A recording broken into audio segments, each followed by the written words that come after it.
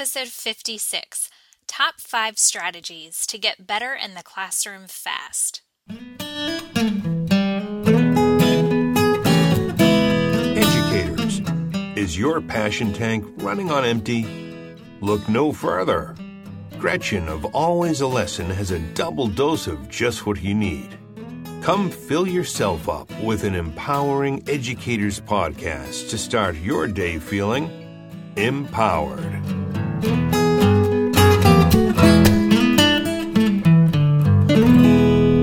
Well, hi, Elite Educators. This is Gretchen from Always a Lesson. Whether you're teaching a lesson or learning one yourself, this podcast is for you. I'm here to empower you to reach your potential, and I refer to you as elite because honestly, only an elite educator would take time to invest in themselves by listening to a podcast like this to help hone their craft. I want to start by first thanking all of you for tuning in each week. I've received some of the most wonderful reviews on iTunes. So if you enjoyed the show, help me by subscribing and leaving a rating with a review. This just tells iTunes to keep pushing out the show, and of course that helps more and more teachers each day. So today's shout out goes to Parenting Abroad, who entitled their review, Not Just for Teachers. And they said, these bite-sized tips are equally relevant and usable for parents. Thanks, Gretchen. Well, I think that's fantastic feedback. I didn't realize there are so many parents listening to the show until I look at the reviews, and there have been numerous reviews from parents saying the same thing, that the strategies I'm sharing in the classroom really work well at home. And that is very exciting. And I don't know that I've told you this, but my husband and I are expecting October 31st. So it's going to be a Halloween baby. It's a girl. We are so excited. It's our first one. And I have 5 nephews. So it's a huge deal on my side of the family because it's the first girl. And then also a huge deal on my husband's side of the family because they don't have any grandkids yet. So it's definitely a very exciting time in our lives. And so to hear from these parents letting me know that all my experience in education is going to translate well into being a parent, I feel a little bit better about what's to come. But I look forward to connecting with all you listeners out there in a new way as I learn all things parenting. And so as we connect on social media, feel free to share all your tips and tricks. We certainly need it. But Parenting Abroad, I really thank you for letting me know that the tips I'm giving you are bite-sized, so you're not overwhelmed by the advice that I'm sharing. And I love that you think that they're relevant. That is a big deal for me, that what I'm sharing is timely, but you can use it right away. And the fact that you feel like what I'm sharing is applicable to your life is really rewarding. So thank you for taking time to stop by and leave a review on iTunes. So today I want to help you reignite your passion and potential by talking about the top 5 strategies to get better in the classroom fast.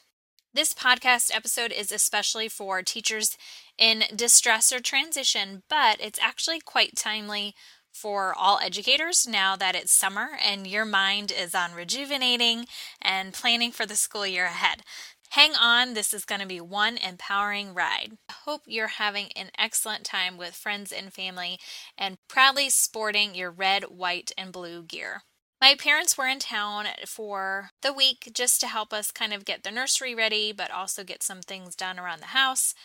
And luckily, they are going to be building a home in just a few years down here in North Carolina. And so they've been kind of out scouting around. So I had a fun time looking at build sites and potential materials, and it's just been a lot of fun.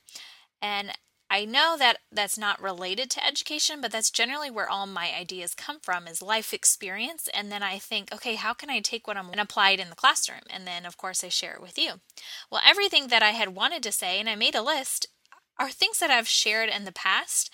And luckily I have an Excel document that I keep there where I organize all the topics and ideas I have based on the categories of listeners. So I've got a little tab for new teachers, I've got one for teachers in distress or transition, and I've got one for teacher leaders. But when I checked that document, there was nothing that was pending that I hadn't already spoke about. Sometimes I list some ideas, I'm just not sure when I want to talk about them.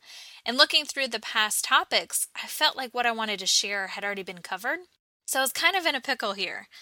There was no current inspiration and there were no ideas in the queue, so I was stuck.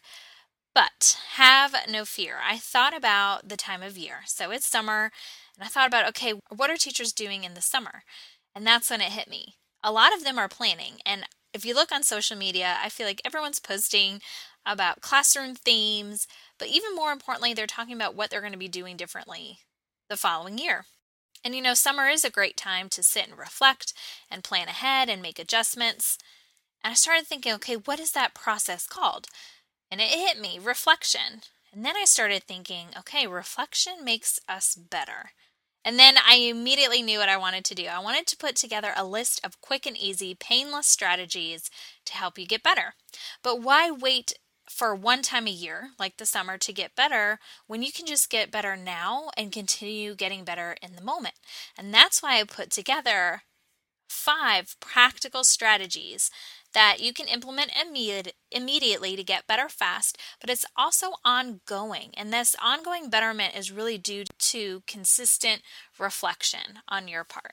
So let's not waste any more time queuing up the episode. Let's just dive right into our 5 tips. As you're listening, you may think, oh, that's a really great idea. I'm going to write it down. But don't, because I have created a resource for you. It's free. And all you have to do is visit the website in the show notes. It's actually my Teachers Pay Teachers store. And in it is this graphic organizer full of information where I share what my five tips are, but then also give you room to plan how you can utilize these ideas. So instead of trying to grab a piece of paper and a pencil while you're listening to these ideas, just go to the show notes on alwaysalesson.com and you'll see the link there where you can download this free resource for you. So number 5. I'm going to start first with a seasonal strategy. And since we're currently in a season where a lot of you are going to probably be utilizing these strategies, I thought this was a good place to start. But this could be also during any long breaks during the school year like Christmas or spring break. Idea number 5 is to borrow ideas.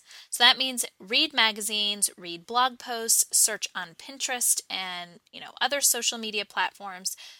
For me, what I did to get ideas for just how to change things up in my classroom or step them up a notch or just get better is as I heard things and as I read things, I was really into reading teacher books. I still am. I would write ideas down on index cards and then place them in a recipe box. So a recipe box is used for someone to write a recipe on a card and stick it in this box. Just a quick and easy way to keep track of your favorite recipes rather than having lots of cookbooks. And for whatever reason, I had them because I don't even really love to cook.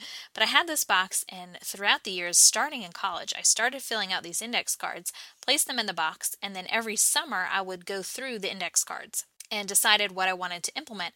And so on paper next to me, I would kind of jot down the ones that really stuck out to me because I had so many. I obviously couldn't implement all of those ideas that I had gathered in one school year. And so I suggest doing something similar as you're reading this summer and connecting with bloggers and seeing cute things on Pinterest or following your favorite people on social media and what they're doing is start making yourself a list, whether it's on an index card or just on your phone, but start saving your ideas. You might even save them in an organized folder on your desktop, and then every summer or every long break, like I mentioned during Christmas or spring break, you can go through them and decide, okay, what do I want to add into my repertoire now, or what can I do to just add on to what I'm doing versus doing something entirely from scratch? And I think that is what has really helped me stay fresh, also challenged me to try new things, and helps you think outside the box because you're really borrowing ideas from somebody else. And sometimes it's hard to get better when you yourself kind of fall into the same habits. Strategy number 4. This is an ongoing strategy, so it's not seasonal. This you can do all day, every day. I would write a plus delta on your lesson plans at the end of the day and then file them away. And what you're going to put on that lesson plan is things that went well and things that you would tweak. And I've seen teachers do this with highlighters, so you have a pink highlighter are things you wanted to change and you just highlight that section of the lesson plan. And then a green highlighter are things that, oh my gosh, this was really fantastic. I've also seen teachers jot in the margins of their lesson plans things that they wanted to add, like, oh, make this activity 8 minutes, or make sure you give directions before handing out materials, or whatever little adjustments would just make the lesson more seamless is certainly encouraged. Now, those of you who aren't asked by your admin to print out lesson plans, this would be kind of tedious and could be a waste of paper. So you could still make digital comments in a Word document and then just save them on your desktop in an organized folder so that throughout the year you can make these notes and you're going to start seeing patterns. And that's why I say it's ongoing, because for me, I always realized I didn't give enough time for my activities. That was literally my feedback to myself every single day. And so if you're making plus deltas on your lesson plans, you're going to start seeing, God, I wrote that for the 5th time this week. Like, gosh, I really got to get better at that. And so that's why it's ongoing. But it also could be seasonal in the fact that maybe you revisit at the end of every quarter and try and look for patterns or trends or things that you want to repeat and things you want to avoid. Strategy number 3. This is also ongoing, however, it's used at very specific times. So ask students for feedback. You could do this through surveys or exit tickets or just casual conversations when they're exiting out the door. But take those pieces of feedback, read through them after school, or if they told you verbally, jot them down, and follow the same idea that I just shared. So you'll do a plus delta on your lesson plan or as a digital comment in an organized folder on your desktop. But the reason I say use it specifically is you don't every day, and especially at an elementary school when you teach multiple subjects, you don't want to do this after every lesson, or the feedback you're going to get is probably going to be very basic, repeated just because they run out of things to say, and it's not really going to be helpful. So I say use it specifically, and I would do this when you're trying something new. Maybe it's a new technique or a new strategy, and when you're taking a risk like that, that's the time to ask for feedback. And you may say, oh, I'm not going to ask them because I already know a million different ways I want to change it. But I think you'd be surprised. Sometimes their perspective lets you know that something you wanted to change or you didn't want to change needs to either change or not change. And so having their feedback sometimes really is more important. And so really deciding ahead of time, okay, this week I know that I'm going to try this new thing during this block of time. That's going to be the time that my exit ticket or my survey for feedback from my students is going to happen. I would say once a week is probably good. I mean, you're not even in school for a whole year, so I don't think the students are going to be so annoyed. And if you keep it short and sweet, like a plus delta, I think the kids are going to be able to really give you some timely feedback. And of course, please share with them. This would be helpful feedback. Give them an example. This would be not so helpful feedback, and give them an example. And eventually you'll want to build feedback into your lessons anyway of students giving other students feedback. So this will just be a great classroom practice in general. Strategy number 2, this is preventative, and this could be actually very effective because you're not doing something and then having to jot about it to change it. You're actually making changes prior to doing it. So collaborate with your colleagues. And the reason I say this is you all might use one activity or one strategy, but use it in very different ways. And if you can get an idea of all the variations for one type of assignment, you can then take the best of the best back to your planning time and tweak everything prior to delivery. So I know a lot of teachers on my grade level during my first few years of teaching did 4 corners.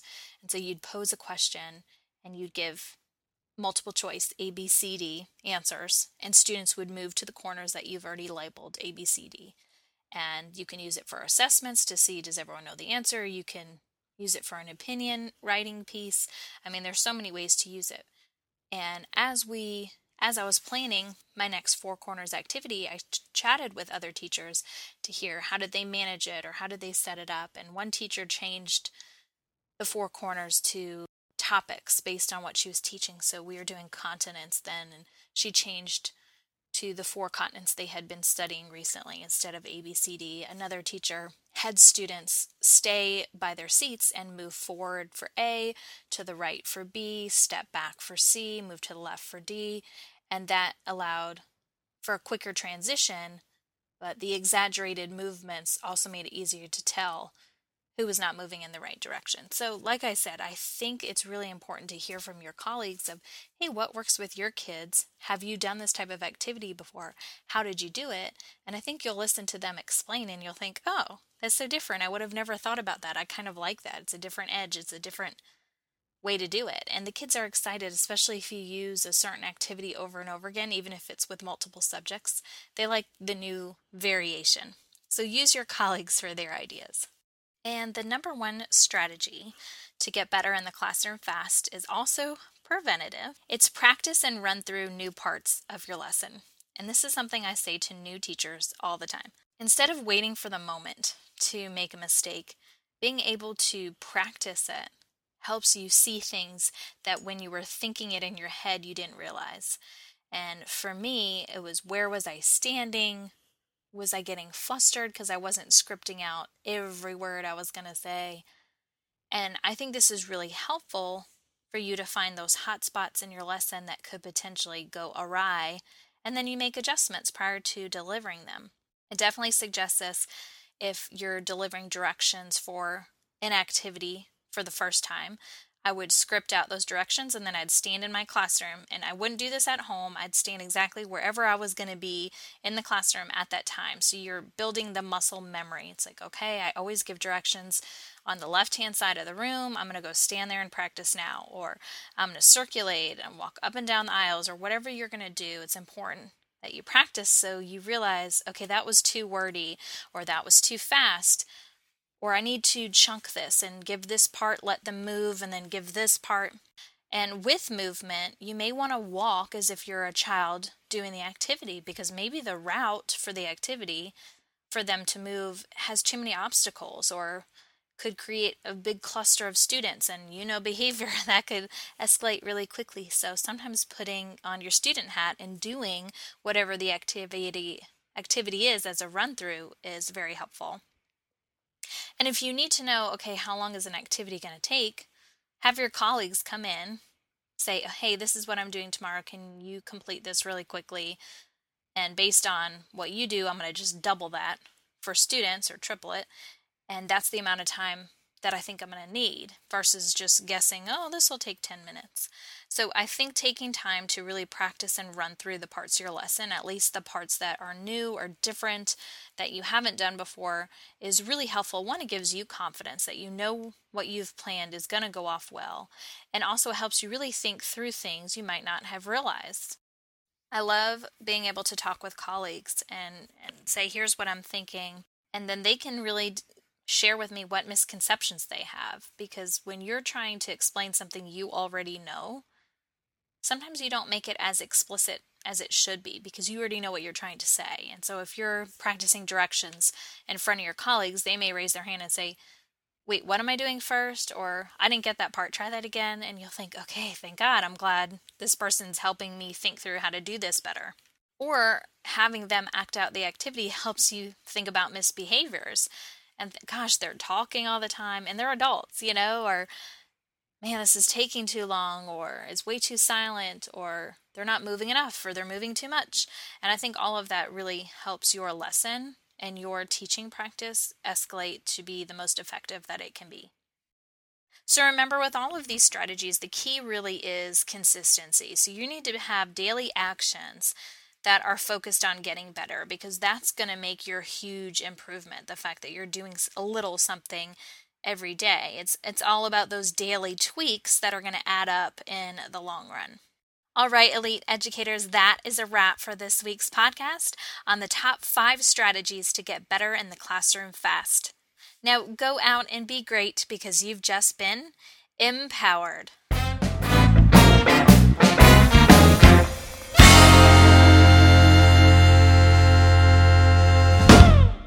This podcast is sponsored by the Educators Podcast Network, a podcast network that encourages you to think about your profession and succeed in the world of education. Whether you're a first-year educator or a seasoned veteran, there is a podcast for you. All of the shows are produced by educators who want to shape education through meaningful discussion and content. So head on over to edupodcastnetwork.com for more details.